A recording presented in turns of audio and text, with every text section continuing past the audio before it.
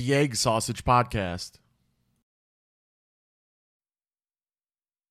Hello, everyone, and welcome to episode 55 of the Egg Sausage Podcast. My name is Gigi Nabyar. The lovely lady over there is the Dapper Dame. And tonight we have a special guest with us. His name is Matt, aka Young Santa. Our history goes back quite a bit. We basically ran into each other one night in a car group, and we ended up street racing each other. It was so long ago, so come on, statute of limitations there. I feel like we're probably pretty safe. We're probably pretty safe on that one, but the rest is history, or so they say. But Matt has always had sort of this production company. I mean, was it an actual production company back in the car racing days? Not so much on the video side. I did a lot of like graphic design websites, things like that. You know what I mean? But in the mid 2000s, video production was not affordable, so it just wasn't easy to get into. You know what I mean? Right. But it has blossomed, because Matt was the head of the biggest, basically the biggest car site in St. Louis, right? I mean, at one time, yeah, I think it might have been the biggest. I don't know. We had something like 5,000 registered members or something. It was pretty big. Yeah, it was a big operation, and Matt put a lot of sweat and tears and all of their stuff into that. And basically, the production side, the content side, kind of laid dormant until what? How long ago? Like 4 years ago? You said you started live streaming anyway? Streaming, yeah, about 4 years ago. I started. I guess I got back into video production probably in like 2009.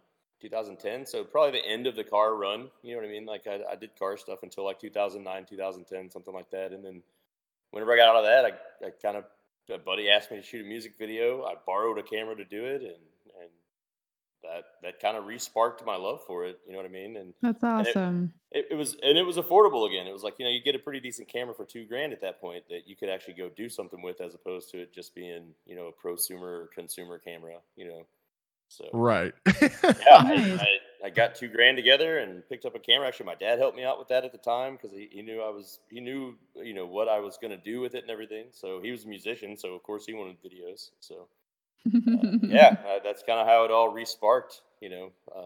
But I started in video production actually in high school. I worked at a TV station, so in Hillsborough, Missouri.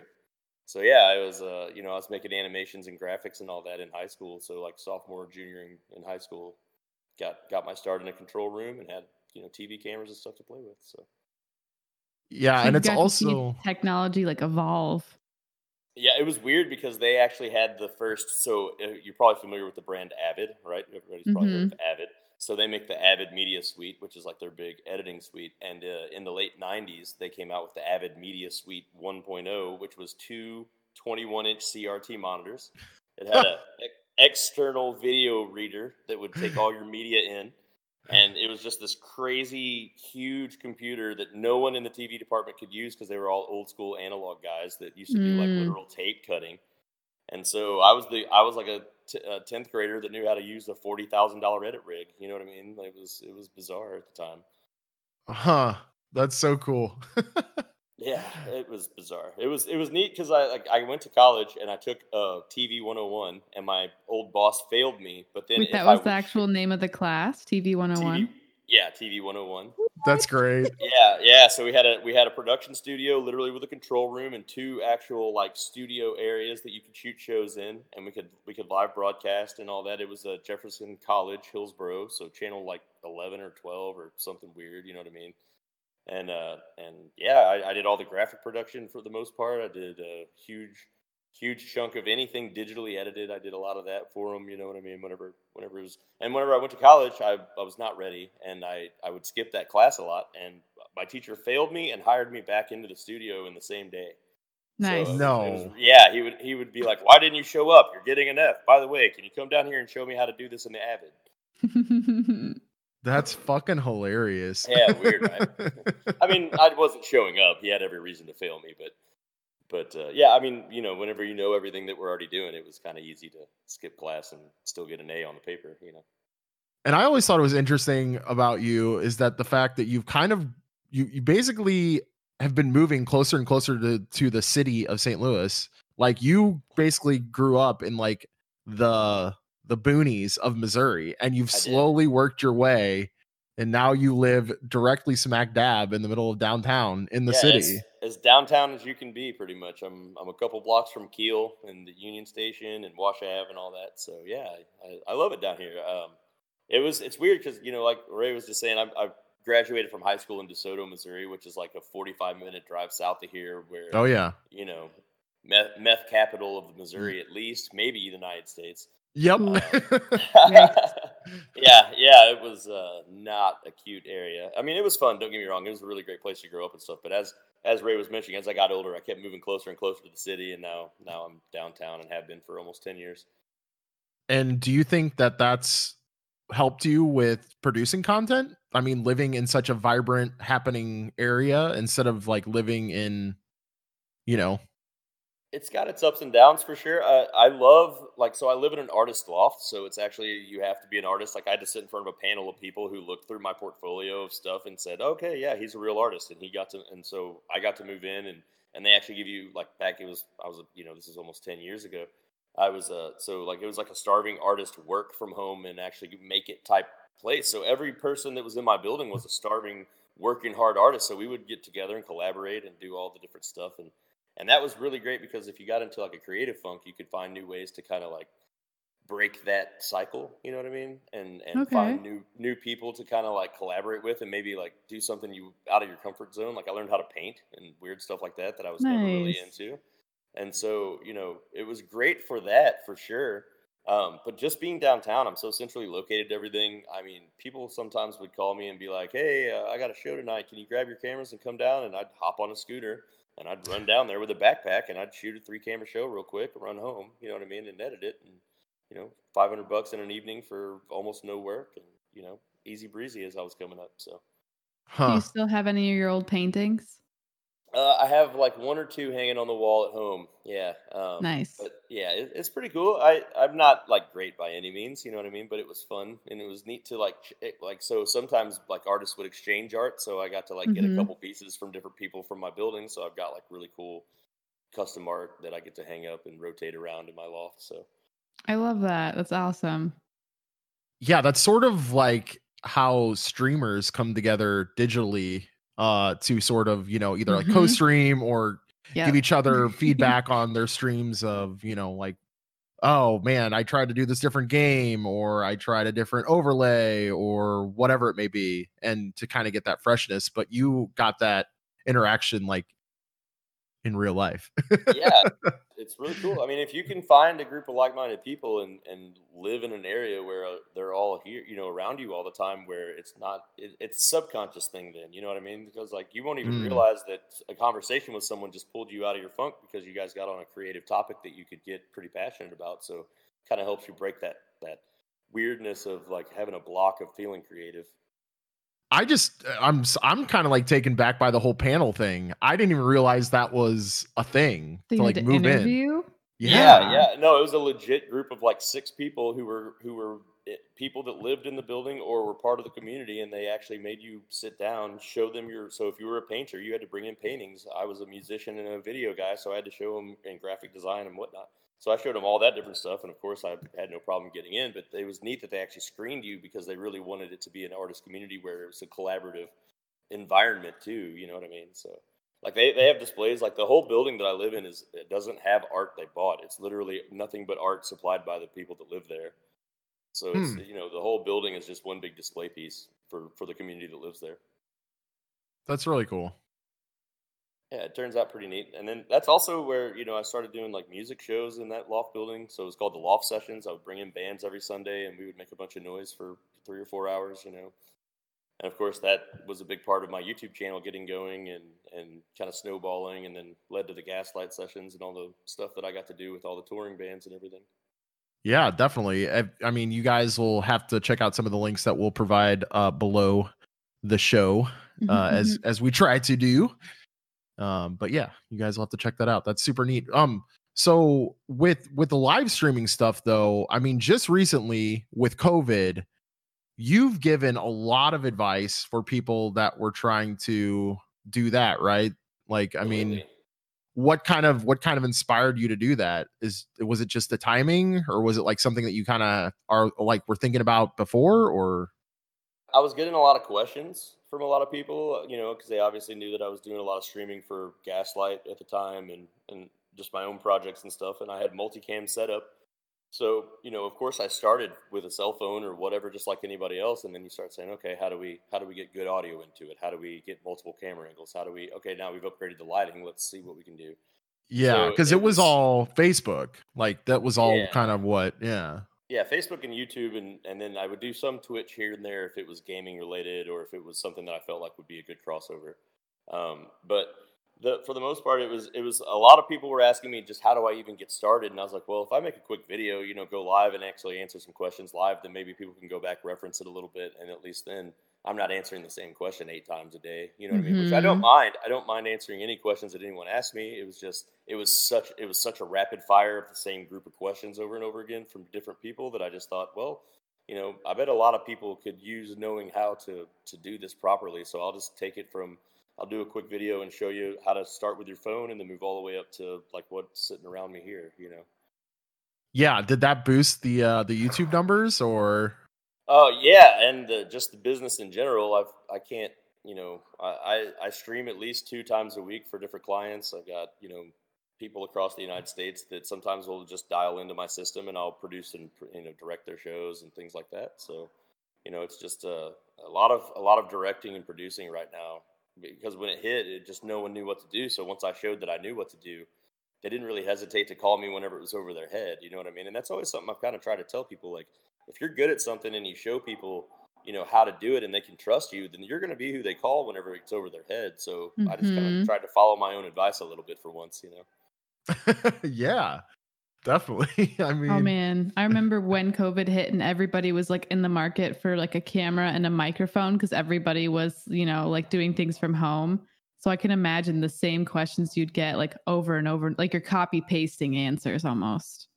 Right. Yeah. Right. Yeah. So, and it was a lot of that because, the average person doesn't know what it takes to put together a live stream. They don't understand that from the moment that you go live to the moment that you end, you've got to plan out what's on the screen the whole time. You know what I mean? Sure. So, a lot of people just didn't even get that part of it. So it was like, okay, so whenever you go live, what's going to happen in second number 1? What are they going to see? Because that's where you got to start. And also just the technical side of it. A lot of people didn't understand how Wi-Fi works. So, Wi-Fi, obviously you guys know it, and most probably people that stream, of course, know this, but just it's a killer for any kind of, decent quality stream. Oh God, it fluctuates so much. It's so bad. And I was explaining that technology multiple times a day too, because people were like, well, I have like a $500 Wi-Fi router. And I'm like, okay, that doesn't change that the technology doesn't function that way. It just isn't. It isn't. Wi-Fi is good for your phone, and that's about it. Yeah. Right. And you could say, oh well, what if I turn everything off in the house? You know what I mean? And that's fine, but still you have, packet loss and things like that once the data is even in the air. So if you have any kind of anything happening around you, it can immediately hurt your stream. You know what I mean? There's just so many reasons why the Wi-Fi is just not built for streaming. And I told people that till I was blue in the face. You know what I mean? They're like, well, but what if I just wait till like midnight? I'm like, no, that doesn't matter. Like the technology it's not a Mogwai. You didn't feed it. It's not a gremlin all of a sudden, So, it's just getting everyone to understand. And I felt good letting them know, you know what I mean? It was nice to share some knowledge. I've got a lot of years in figuring it out. So if I could save some people a little bit of time on, hitting these roadblocks and everything, then I'm more than happy to try to help when I can. That's awesome. I know personally, whenever I hit tech issues, the first thing I do is I go to YouTube and I'm like, how to fix whatever. And I'll find like a couple videos, fingers crossed. Sometimes there isn't a video and I'm like, please, somebody put this content out in the world so people like me aren't just like yelling at their desktop. Definitely. And that's more stuff that I've been looking at doing too, because ever since those videos came out, a lot of people were telling me, like, even just the other day, I went to lunch with a guy and he's like, man, I still watch those videos. I've been enhancing my home area, trying to figure it out and do what you told me and everything in those videos. And so I might just start doing some basic tutorial stuff on my YouTube channel just so that there's like specific things. Like I've been doing a lot of 360 streaming lately. So I'm sure Mhm. people would like to know how to get into that and what the nuances of that are because it's new and exciting. You know what I mean? So just trying to figure out different ways to make content that'll help people on top of being entertaining. Yeah, even as Definitely. someone that, has been creating content now for over 2 years, even I am like my ears perk up when I hear something cool about technology like that when it comes to streaming. I don't know how I would ever use it personally, but who knows? Maybe. Yeah, well, I mean, it's one of those things that it's a snowball for me. You know what I mean? So whenever I first started, what got me really like figuring out avenues and everything was, the multicam thing was no problem once I had a couple cameras and some capture cards or my switcher or whatever. That was nothing. Yeah.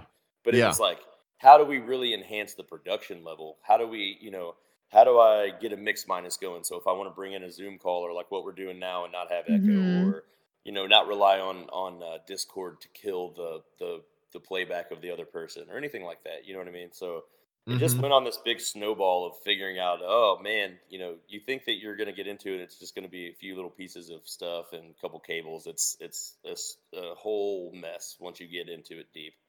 Yeah. So yeah, like one thing I always tell everyone is like, don't overthink it. Like, there's no reason to go this big. I can do 8 video cameras at one time in my switcher. I've never used all 8 at one time, even. You know what I mean? So Huh. I almost never need that many inputs. Like you could get away with. I always try to let people know, like, whatever your project is, make the production value match that. Because if you don't, you're spending so much time on production that you may not ever get started or finish it. That's a good point. That's a good point. I guess as streamers, we probably don't think about it that much. But yeah, I mean, you're absolutely right. Like we were just talking about off air that, we started with like these really basic blue snowball microphones and just Yeah. super basic equipment, Mhm. and like as you do it, you understand, okay, this is going to up my content quality. This is going to up, my lighting, my audio, my video, whatever it may be. And yeah, so it's something it's like everything, right? You have to start doing it and you'll learn, but it's Right. nice to have tutorials that sort of hold Oh your man. hand through it, and you get to learn from other people's progress. Yeah, and also their mistakes, like that. Yeah. Like everyone thinks that, oh, once you know what you're doing, you don't make mistakes. I make mistakes all the time trying to figure out different ways to make neat things happen. You know what I mean? So and not only that, just production. As you get more gear in front of you, it's more stuff to handle. So if you've got a mixer with 12 channels on it, like I've got sitting here, and then you've got a board that can swap cameras around, and then you got scenes in OBS or vMix or whatever live stream software you're using. I mean, you're Yeah. starting to get, to where if it's easy to make a mistake. When you got that much stuff happening around you, much less, as you're starting out. So don't. Biggest piece of advice to everybody is don't overshoot the production value as you start because you can always expand. Doing it is always Mhm. far more important than trying to be the best at it right off the bat. Well, and I think it's also important to note that people like you exist for a reason. People hire you and pay you appropriately for your work Sure. because being a videographer is tough. There is a lot involved into it. So, that is why people may want to just focus strictly on their content and then hire somebody like yourself to focus on the production, Right. so it's hard to be the master of all when it Yeah. comes to either live streaming or YouTube videos or whatever content it may be.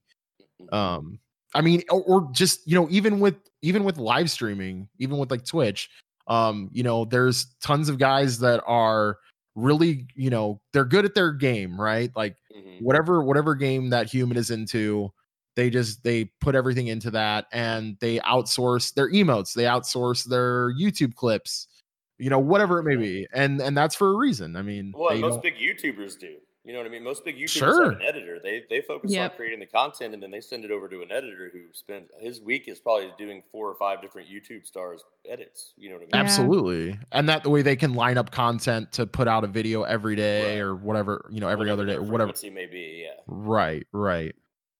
So yeah, and you know it's always making things relevant to where you're at with everything. Like, if you have someone, like if you have all this stuff around you or if you have a big show, you can't be a good talent while you're worried about what camera angle's up, or if your audio's right, or if the graphic is hitting right, or if you have Mm-hmm. viewership, or if the stream is up. There's so many ways that you can get distracted to where you don't even realize now you're not even really hosting anymore. You're just sidetracked and not even really talking the way you thought you were. You know what I mean?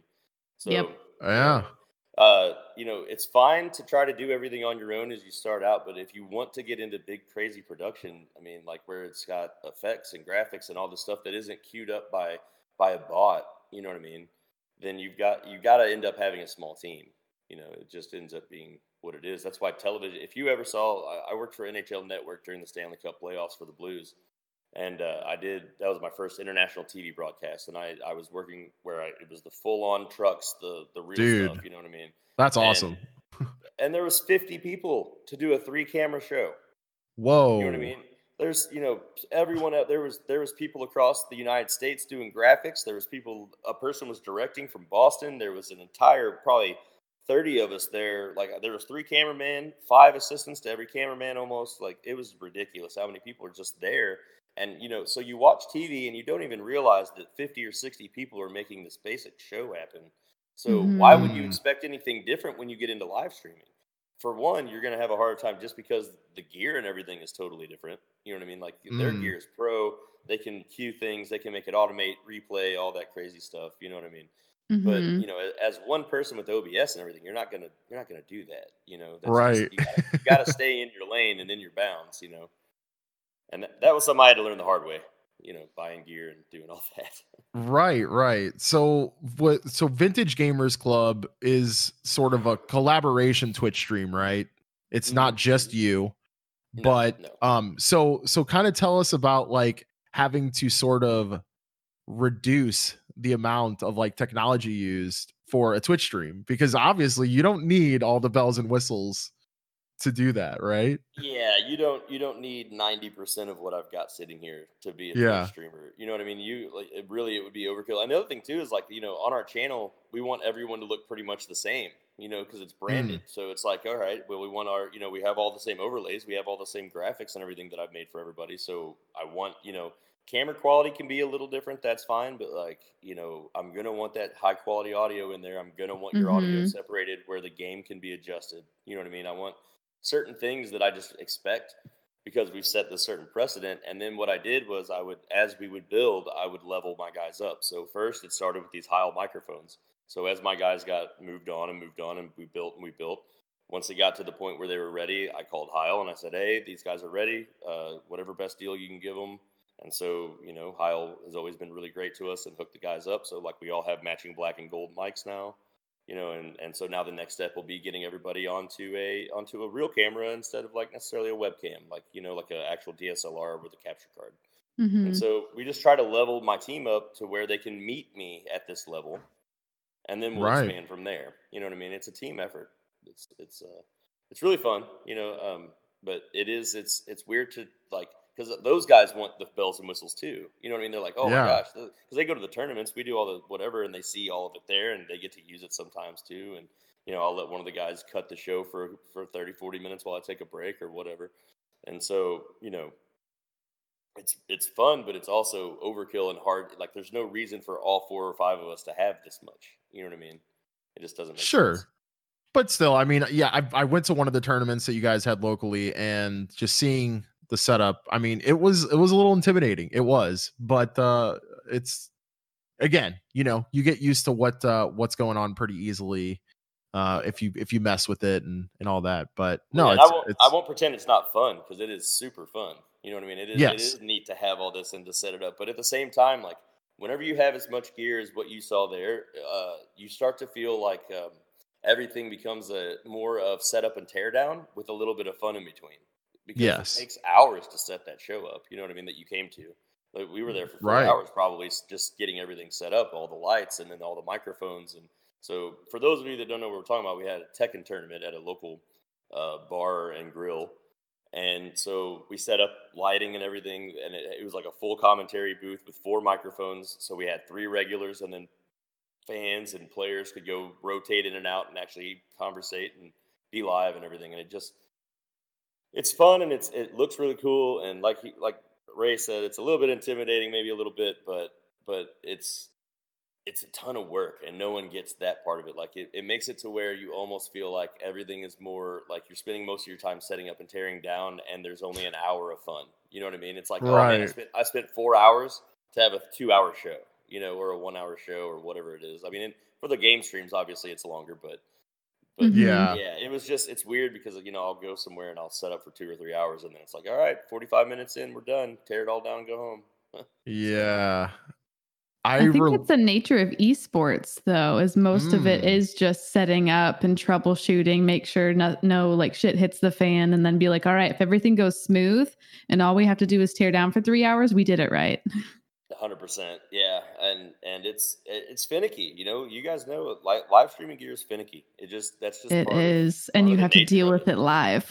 Well, yeah, at Yeah, that yeah. scale, Hmm. it's I can only imagine what those guys go through, you Yeah, know. so and that's where like going back to the NHL Network thing. So I had to help them tear down and load out. You know what I mean? And it was Oh like shit. seriously like 40 of us tearing down a NHL Network set that was basically a transformer trailer that turned into a regular trailer and then drove away. But all the gear came off of it. So That's so crazy. a couple $100,000 worth of cameras and lenses and microphones and power and Oh man. everything. So. Biggest party cleanup ever. Oh man! And then what was crazy too was that there was 4 other stages next to me doing the same thing. So Oof. you have 300 people tearing down 4 sets. It was insane. But that gives you that was a big insight to me that once I had all this gear and then I went and did that, it really let me want to pump the brakes on getting anything more, or trying to go any bigger, because it's like you go much bigger than what I've got and you're going to spend entire days setting up. You know what I mean? Just trying to get Oh, it I'm all ready. sure. So you gotta be careful what you wish for, kind of. Yeah, you don't want to burn out. 100%. And it's easy to do with this much stuff. You know what I mean? It's just I believe it. it's the nest of cables and everything. People are always like, "Oh my gosh, it's only like," they'll see it all packed up and they're like, "Oh, it's only like 3 flight cases and a couple backpacks and a rolling case. What's the big deal?" It's like, "Oh, you didn't see the big like rolling rack of like 2 rolling racks worth of cables back there that's got to come in and be unraveled, and Hmm. power cables going everywhere, audio cables, HDMI and SDI cables, and just all that craziness. The Ethernet cable, of course. Yeah. Hmm. Yeah, I mean, well, Crazy. do you ever run into like issues of places not having enough bandwidth or power or whatever it may be to 100%. So I can't reach it at the moment. So I ended up buying my own AT&T puck. So I anywhere I go now, I supply my own internet. That way I don't have to smart ever man? deal with it anymore. Yeah, it just but so what really got me hip to that though was I used to do a soccer podcast at a place called Amsterdam Tavern here in St. Louis, and they're a big soccer Mm, bar. So yeah. you can go there at like 6 a.m. They're watching the UK games, and there's 300 people there getting hammered at Yeah, 6 a.m. in the morning. So it was fantastically fun. But we were absolutely. we were using their Ethernet to be able to connect, and they had this thing where if their cash register had any kind of problem, the internet had to be reset. Mm, Ooh. And so Yikes. I would be live we're in the middle of a 4 hour show, Hmm. and we've got however many viewers, and we've been advertising this and putting money in it so people will see it, and then they have to reset the internet and my stream drops, and I'm just that burns my soul. I think that burns all three of our Yeah. souls. Yeah, it's the worst. It really is. And I mean, it wasn't their fault. You know what I mean? It was figuring out what limitations you have in venues, and that's part of the game, unfortunately. If you're going to be a mobile live streamer, especially, you know, uh, shortcomings Oh in yeah. venues, you have to have a checklist ready to go. You've got to send that checklist, and then 90% of the time, the general manager, whoever you're dealing with, doesn't care or even notice what that checklist says. Oh yeah. Well, they don't know what it means. No, they Yeah, don't or know. that. Yeah. No, there's a router around here somewhere. You know what I mean? Yeah. No, Yeah. dude, I need to know exactly where it is. Is it at least 100 feet away? You know what I mean? Cable Hmm. matters It's for like everything. So it's like back behind the bar and there's like little like beer lines dripping onto it. They're like, hundred yeah, it's percent. fine. It's just Got reset it. Got to put it underneath the webbing. That way, Yeah. it's Yeah. So yeah, and that story of my life. I did 4 years of that. So Oof. it's a challenge, and that's also where you start to buy more gear, but then also you have to pump the brakes and figure out what stuff is really mandatory that makes your life easier, and what stuff is adding to the problem. Like, oh, it'd be really Mm. cool, but is it worth it? Sure. Sure. I mean, have you ever seen some of the setups that like the IRL, like YouTube and Twitch streamers use, where it's like two LTE modems and like a Like in a backpack backpack? with like it's a whole like crazy like $1,000, couple $1,000 like backpack setup for IRL streaming, and like they can go anywhere in the world pretty much, wherever there's cell service and do a stream. And I'm like, that's so badass. But I would never spend that ever. No, and you don't have to though. You don't have right. You don't have to, but like right now, if you wanted to get into it effectively, you could. So I'll just be outright honest about it. My AT&T puck, you can't call AT&T directly and get a unlimited line. It's all by the gig. You know what I mean? Ooh, okay. So that becomes a very major problem. Very few companies actually have unlimited plans for their Wi-Fi hotspots because it's not. There are no, and they also slow it down after so much data use.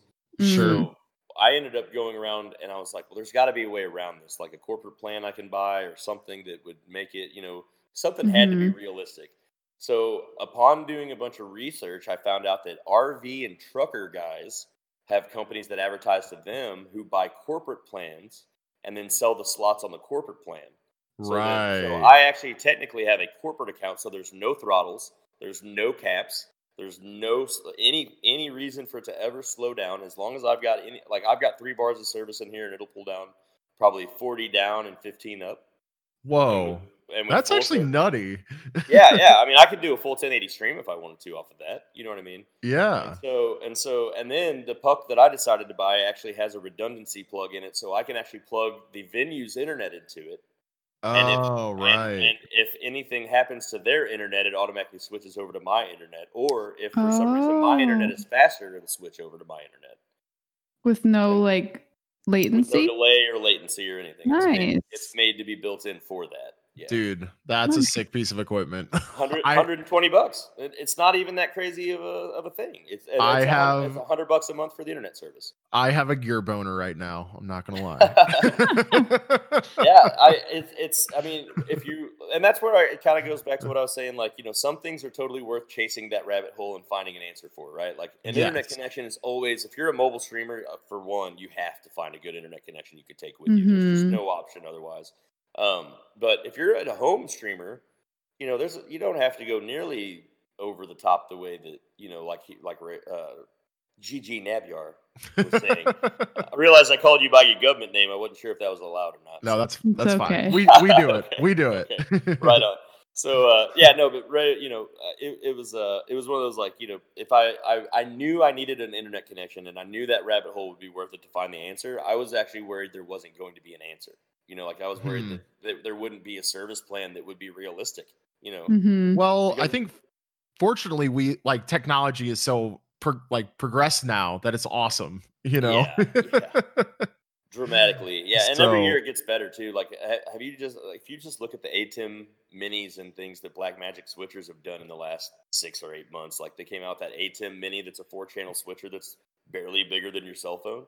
You know what I mean? Over my head. Tell people what a switcher is. Oh, okay, my bad. So a video switcher is where it lets you bring in multiple video sources and switch between them live on a stream.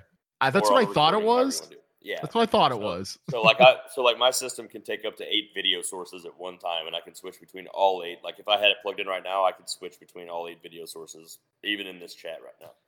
So so it's like a standalone unit that all the cameras and audio plug into, and then it sends all that out. And so that's the big thing that you saw that was intimidating when you were there. Like, you saw the screen and it had all the images on it and showing me all my stuff, and had the video game screens and everybody showing, Yes. So that's a video switcher. So that is in a flight case next to me. In fact, I'll just grab the laptop and try. Maybe not. There it is. There it is.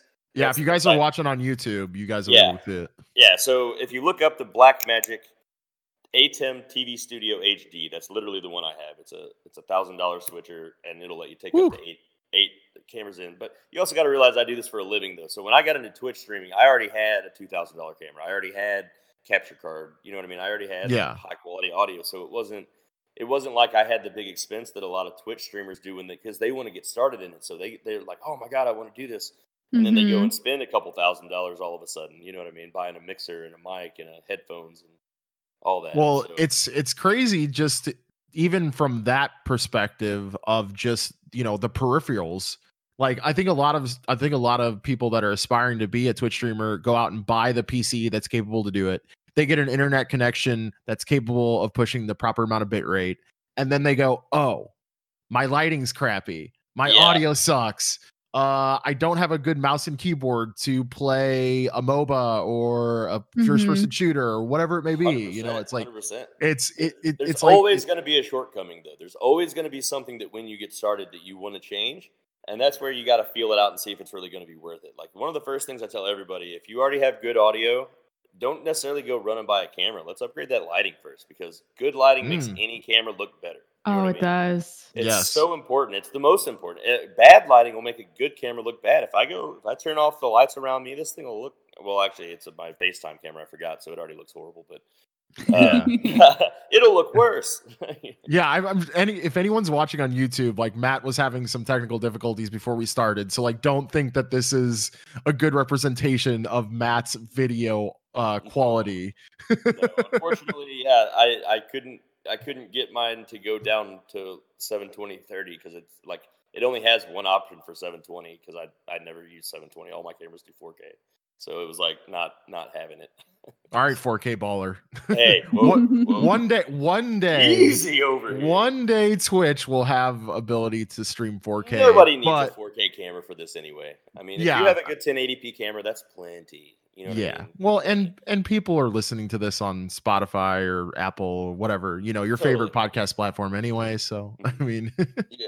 And we right do. now, I mean, and another thing too, like you don't have to have a crazy expensive camera. A camera that I use a lot of times is a $800 Panasonic G85, and that's with a lens. So I mean that's really not that crazy of a camera. That's pretty reasonable. I think- $700, $800. I think that is like even for if you wanted to do like more video style production. If you're talking for just live stream, Oh, I mean yeah, that would be overkill. overkill. Yeah. Oh, I mean, Yeah, I would look at maybe like 400, and that would be a little rich for my blood. right. Yeah, and you could get a great camera for $400. I mean, you really can. So, I mean, Sony makes a lot of great stuff. If you look at the A5100, you could pick up like the Sony A5100 for $350 maybe with a lens, $400 with a lens, and it's going to look fantastic, especially if you got any kind of lighting. So, Yeah, isn't that what some YouTubers use? Is that Probably. yeah, or as they no, should. or is it the A50?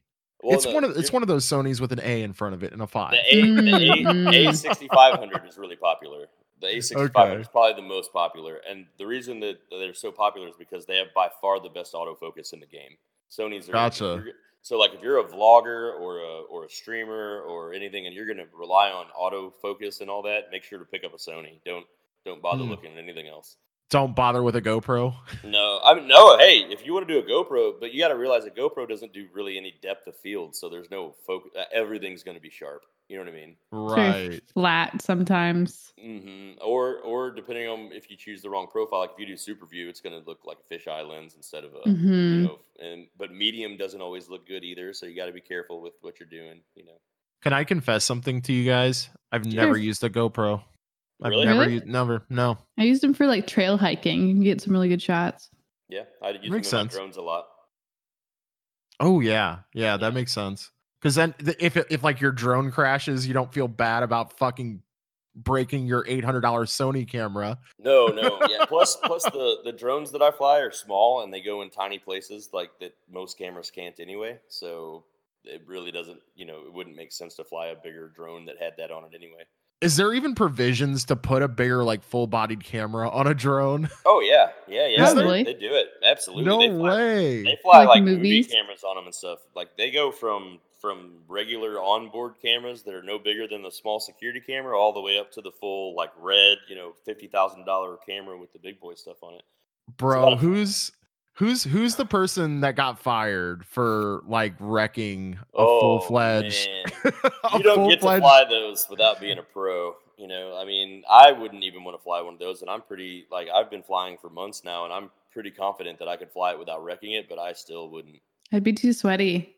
Yeah. And not only that, drones are electronics too. They can have things go wrong, just like live streaming and anything else. There's a whole bunch of moving parts for drones. If anything happens, it falls out of the sky. So you got to have a lot preparation before you take off on something like that. Gotta sign a waiver that says they won't, like, I don't know, dispose of you if you crash it. Yeah.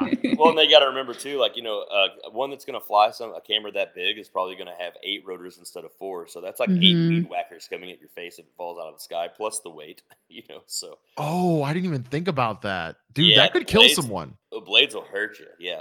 That's why, so like, I have a smaller drone and it's got ducts that go around the blades. That way, if it hits you, it doesn't hurt you. And it's made to be like going in tight spots and like being able, like if it gets sucked up to your leg or something, there's no way unless you put your finger inside the hole that you can right. You know what I mean? Well, I mean, I'm just saying from the sheer weight. Like if you had a heavier, bulkier camera and it was falling and it hit you right, I mean, you could die from that. Oh, 100%. I mean, even a GoPro from 10 stories would hurt. You know what I mean? That'd be horrible. So. Yeah, I don't suggest trying it for sure. We could, if anybody's got an old GoPro, feel free to send it to me. I've got a 9-story building that we could throw it off the roof and find out how hard it hits. Listen, I'm not trying to be a tough guy right now, but I think I could take a GoPro from that height. I'm just saying. Accepted. Okay, I will buy a GoPro. I'll buy a GoPro. We'll live stream it here. Deal. We'll live stream it. Okay. All right. We're doing it. Right in the stomach. Yeah. Ooh, okay. I was thinking more like the back. Really? Oh, that would knock the wind out of you, maybe, though. I don't know. We got to do it for in the kidney. We got to do it. Yeah. Ooh. Yeah. We got to do this for science. A kidney shot is a game over. It's a wrap then. That's basically like a TKO. You're out. Yeah. Yeah. Even a soft punch to the kidney hurts. So. All right. I'm rethinking. No, too late. We've already got this signed and dotted. I want out of this contract. Luckily, I've got that GoPro insurance, so if it destroys it after it hits you, we can just have another one sent to me. That's right, and we'll do it again. And we'll do it again. Yeah, actually, I have an old 360 camera too, so if it'll last for the drop, we could have it hitting you in full 360. Dude. And I don't even care about this camera. Like, it's an old one that if it breaks, I don't care. What if we? Okay, no, never mind. I was going to say something, but that would defeat the purpose. I was going to say, like, maybe if I wore some sort of, like, protective gear and we filmed it with the 360 camera coming down at me. But then, I mean, I don't know. I guess that would be cool for, like, a production shot if, like, it could be. But for the purpose of me possibly getting hurt for content. Yeah, I'm trying to find out if I'm taking you to the hospital or not, so I don't want you to have any armor. Yeah, also. Right. Yes. Start putting all like your paintball gear on and stuff. Yeah, right. Like we'll see the headline. Unfortunately, GG Nabyar found dead today with a GoPro lodged in his chest. Great shot, though. Yeah, great shot. Looked like Iron Man. We're gonna sell this to a company to make a commercial out of it. So all proceeds will go in his name. To. Yeah. Do you have a Patreon? Because we're gonna need to set that up. Oh, we do. Shameless Patreon plug here. Someone throw a graphic up on the way. Right. So, anything else that you would like to fill in with any of our live stream or any of your live streaming stuff? Any type of like tips and tricks maybe that you would like to sign us out with? Maybe. Oh man, yeah, just do it. Just don't let there be a reason why you don't start. You know what I mean? Because you can always expand, but if you don't start, you never got it anyway. So, you could have the best show ever, but if you're not doing it, no one will know and no one will ever get to see it and enjoy it. So, yeah, just do it. Just dive in. It's fun. I agree. You meet a lot of cool people in the streaming community too. Once you start streaming, there's not exactly a lot of people that you could talk to about streaming. Like there's some game streamers or stuff that maybe do some, like that have a little more advanced setups and stuff. And that's still fun to talk to. But like, as you build up and you really get into it, if you dive into it, it's just a whole world opens up and new people to talk to too. Definitely. I think being into streaming has made me appreciate the stuff that you do, what videographers do more. I appreciate that. Thank you. Yeah, seriously. Videos are, they're really fun and everyone, they talk like they want to do it till they see the work, and yes. They're like, oh, hey, that 15-foot crane's really cool. Bring that out. And it's like, do you know what it takes to bring out a 15-foot crane with a motorized head and all this crap on it? Like, no. So, Right. but no, as far as just in general though, I try to tell anybody, just get into it, try it. Don't if you only have a phone, start with your phone. That's the best way to at least get into it, give it a go, find out if it's for you. Yeah.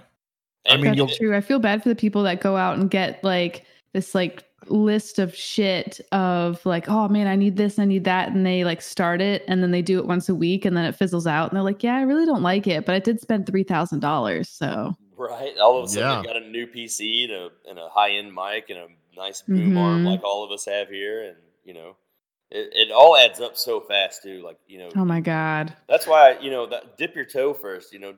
Make sure, but also if you're any kind of aspiring on-camera talent, you will get so far in streaming games so fast because you do 3+ hours at a time usually. You know what I mean? Like, so whenever I started streaming, I was always the guy on the other side of the camera, so I was never the on-air talent. You know what I mean? Right. So it really transformed me quickly to where I have no problem. If someone hires me to run a show and they don't have a way to have a talent host it, then let me hire a couple extra guys and I'll host it for you if I have to. You know what I mean? It's just, but I would have never been able to do that without game streaming. So, well, I think you probably had some charisma carry over from the whole the whole car scene too. A little bit, maybe a little bit, but I was so shy about it all. Like the car scene thing, from what you knew me for, that was a huge inflation of my ego in that time frame. You know what I mean? Like that turned me into, kind of an asshole too. Like, you know what I mean? Like I didn't know how to handle that. So I did have charisma, but I also was just kind of a dick, like I was just kind of a cocky prick. And I just, it didn't really transfer over because you can't be that as a game streamer. You can, I guess you could be Dr. Disrespect or somebody and pull it off, but like you really got to go deep in pro wrestler style if you're gonna take that angle. Full commit. Yeah. Full commit, full send. Yeah. It's build the character. Build the character for sure. Yeah. And so really, it also was just weird to me because I had so many years of not ever being on camera that it was odd. I had a hard time starting even, you know what I mean? It was like, all right, I've got to go be live for 3 hours. I've never done this before. I remember thinking that. Like, what am I going to do for 3 hours? I started writing stuff down and would just have like ideas in my head. Like, okay, if it gets quiet, let's try to talk about this. Or if it, because you're not going to have the one thing to remember is that when you start, you're not going to have viewers. Most likely you'll be alone for a long time. Yeah. You'll have the one friend. One friend. Yeah. Or like you'll make one regular and he'll be in like every other day that you're on. And it's funny because like as soon as that happens, it snowballs into a whole new game because it's so much more fun as soon as people start to interact with you. Yes. You have to completely understand that like while you're building up, you have to act like you got 100 people watching you. Yes. You have to act like they're all there because if you don't, you're not being entertaining and no one's going to want to watch anyway. So, oh, dude. Yeah. When somebody clicks on your stream and it's just dead quiet or all I hear is like your mechanical keyboard, you have like 10 seconds to grab somebody's attention or they're just like, well, this is weird. And they leave. Yeah. And why would they stay? What about what you were doing right then is entertaining enough to hold their attention or to even to command their attention? That was one thing I always try to do is make sure the game's got to be relevant to at least who I'm trying to attract, and I've always got to be talking. If it's like if you let longer than 10 seconds go without talking, it's too long in my opinion. Like you got a 10 or 15 second buffer to kind of like if you need to collect yourself for a second or if you're checking something or whatever, but you need to be conscious of that like little bit of talk while you're doing it just so that you're keeping things interesting while you figure out the issue or while you're playing a hard part in the game or whatever the case may be. Yeah. It took a lot of, I think, self-training. I think for me and Ray to do that inner monologue outward, like just voicing your train of thought and keeping it interesting and not just like repeating yourself. Like it's really tricky. Yeah. Definitely. So what did you think was the hardest part about streaming when you got started? Was it the actual being the host or was it the technical side or was it something else? For me, it's always the technical side, but always. I don't have a problem talking to myself. I feel like I do that all the time anyways. Playing games, like I play a lot of story games, so I just get sucked into them. So it's really easy for me to like, I guess, be entertaining in that way because I'm always like freaking out or really curious or whatever's going on. But I mean, I have a Go XLR with only 4 channels, but I didn't use it for a couple weeks because I couldn't get rid of this weird reset that was happening. And it just turned out I needed to plug it into a different USB slot. And it took me 4 weeks to figure that out. So it's definitely the tech side for me. Yeah, well, and how do you know that until you get to the point where you try it in a different USB slot? Like until it dawns on you, oh, maybe if I switch USB slots, who is even going to think of that 90% of the time? You know what I mean? A USB slot is a USB slot to most people. So yeah, and I reached out to like the company, like through like TC Helicon. And I'm like, dude, I have this issue. They're like, oh man, let's talk to our engineers. Let's do this, back and forth emails. And then I'm just like, let's just try this. It's crazy, I know. Let's just try it, and it fucking worked. So that's amazing. What was it? Was it a USB 2.0 port wasn't working as quick as it was? It was a little loose, so it would lose connection, and then when it reconnected, it would reset my software and look for an update. And whenever it did that, it would cut my audio. So it would do that like every 15 minutes, and I'm like, I can't do this. This is crazy. Well, you are officially the first person that I know that has one of those. How do you like that device? I've looked into it a million times because I need to get a home mixer because I'm tired of bringing work stuff home with me. You know what I mean? Yeah. I like it a lot. You can customize it you could probably have a lot of fun with it. I'm still learning the ropes of it, like with all the routing, but that's really nice to be able to like make things quieter for me. Cause I listen to things like if there's a spectrum of 100 volume, I listen to things around like 15, but that's way too quiet for like my audience. So I need to like route it differently to like my output, and it's nice to be able to have that diversity, because I used to only just wear like one earbud because I just couldn't take the volume of things, but now I can change it, and it's nice. Yeah, that's awesome. So Ray, what was the hard part for you starting streaming? Oh my god, this is so embarrassing. If you guys have been around my Twitch channel, you guys have seen it, but I started out as a character. I tried to be this like redneck gamer character in my flannel. Check your VODs out. It's, oh my god, it's so cringy. But that was it. And when I finally kind of broke down, so I got really discouraged, as a lot of people do when they first get into streaming, because it just wasn't clicking. I would have like that one friend that I was like, hey, come support my stream or come hang out, and it was my cousin Matt. Shout out to him. But so it took time for me to like step away from streaming and just go back into it and be like, you know what? Just be yourself. It's fine. 100%. And so you are a character, though. Like the rest is history. Anyone who knows you in real life or has got to know you, you know what I mean? Like all of us are already pseudo character. And I'm not saying don't try that avenue if you want to. Like, you were talking about Dr. Disrespect a minute ago, having a character is fine if you can pull it off. It's just it takes a lot of work. The commitment level is really high too, because like anyone that ever meets you in person is going to expect you to be that person. So like, if you go to any of these cons or anything, you've got to be in character for that, because your brand is on display while you're walking around. So funny, that's crazy. So what made you decide to quit doing the character, or how did you come to that realization? It's the numbers, just looking at the numbers and looking at chat and just kind of, it not being delusional. Just knowing that. Did you try some streams and then all of a sudden you saw you were getting better numbers just being yourself, and you just said, okay, we're going to go that direction now. And that's. Yes. Yep. Well, it's good that you tried that instead of just like, no, I'm fully committed. I'm going to make this work, even if it doesn't. Yeah. It was. Yeah, it was a whole thing. How long did you run with the character? Not that long. Maybe like 3 weeks. Maybe like a month. Yeah. Okay. So I mean, still GG Nabyar?